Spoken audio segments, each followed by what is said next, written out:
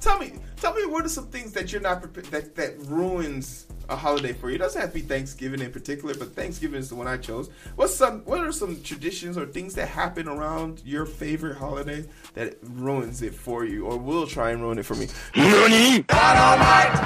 Dynamite. Thanksgiving is upon us. My goal is to get this video out before Thanksgiving because algorithms, right? But Thanksgiving's upon us. And I'm sitting here thinking to myself, this is a glorious time because Thanksgiving is, fuck your feelings, the best holiday in America. I said it. Clap it. It's the best. Don't argue with me. Argue with the person who bought a casserole with raisins in it. If you don't like Thanksgiving, don't be mad at me. Be mad at the dry ass turkey you eating. Because in the Nigel house, we will cook, we will eat, and we will be satisfied. No doubt about it. But if you out here mad because your dressing is crumbling, your gravy is clumpy, your pecan pie don't got no pecans in it,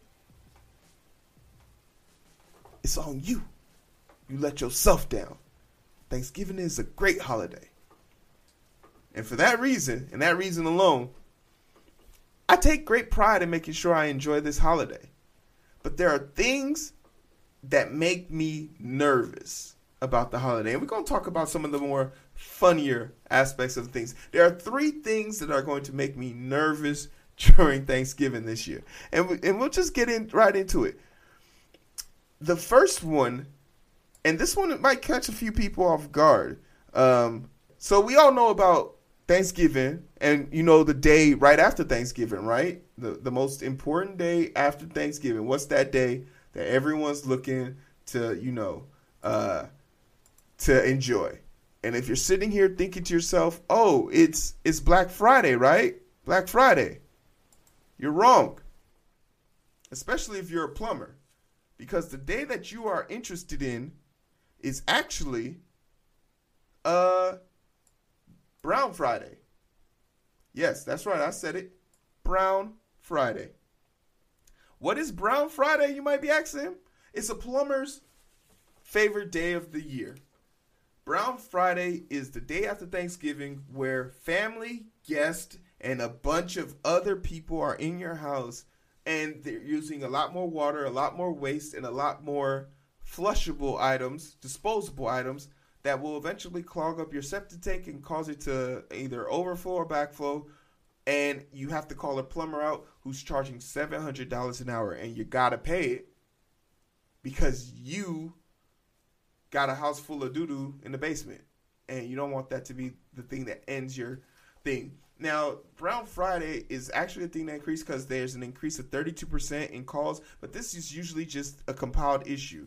People have been flushing things throughout the year, but this is the straw that metaphorically breaks the camel's back. And you got to take the Browns to the Super Bowl, right? And unfortunately for you, the Browns aren't going to win this game because that bowl is going to break. And it happens a lot because, and this is something that I found out from this article. Those flushable wipes, now, and this is too much information. I use baby wipes, okay? That's me. I'm that guy. I am me. I love my butt. I use baby wipes. And if you don't use it, I have questions about why you don't like yourself. When did you find out that you didn't love yourself is the real question. Huh? When did you lose the passion to please yourself? Huh? When did it happen? People who don't use baby wipes, I don't think they're in tune with them body. And I hear you now, but what? I don't want my butt to feel wet. You're an adult, right? 2 squares. Help yourself out, okay? That's how I keep one roll lasting years. When everybody was out there beating up grandmas to get tissue, I was fine by myself. Same roll from Omaha to Toronto to fucking Milwaukee. Yeah, we travel in style here, y'all. But this is a real life thing. This is a real life thing. And it's funny to me, but it's also like super sus because it's a 50% increase. Like they be out here charging folks. But Hey, if you're going to have a lot of people at your house, there's things that you could do before. There's like dissolvents that you can use. It's kind of harsh on the pipes, but it'll prevent major catastrophes like this happening. So this is super interesting to see, right? Pre-travel blues, the ultimate guilt trip. This is something that I suffer from quite often, to be honest. Pre-travel blues. For this Thanksgiving, and this is, shout out to my brother, because in my mind, I'm always going to take the path of least resistance and what's most advantageous for the team. And for me this year, going to Thanksgiving just didn't make sense because there was going to be a lot of people trying to go, big family, one house. Not everyone could be there. There's already guests there.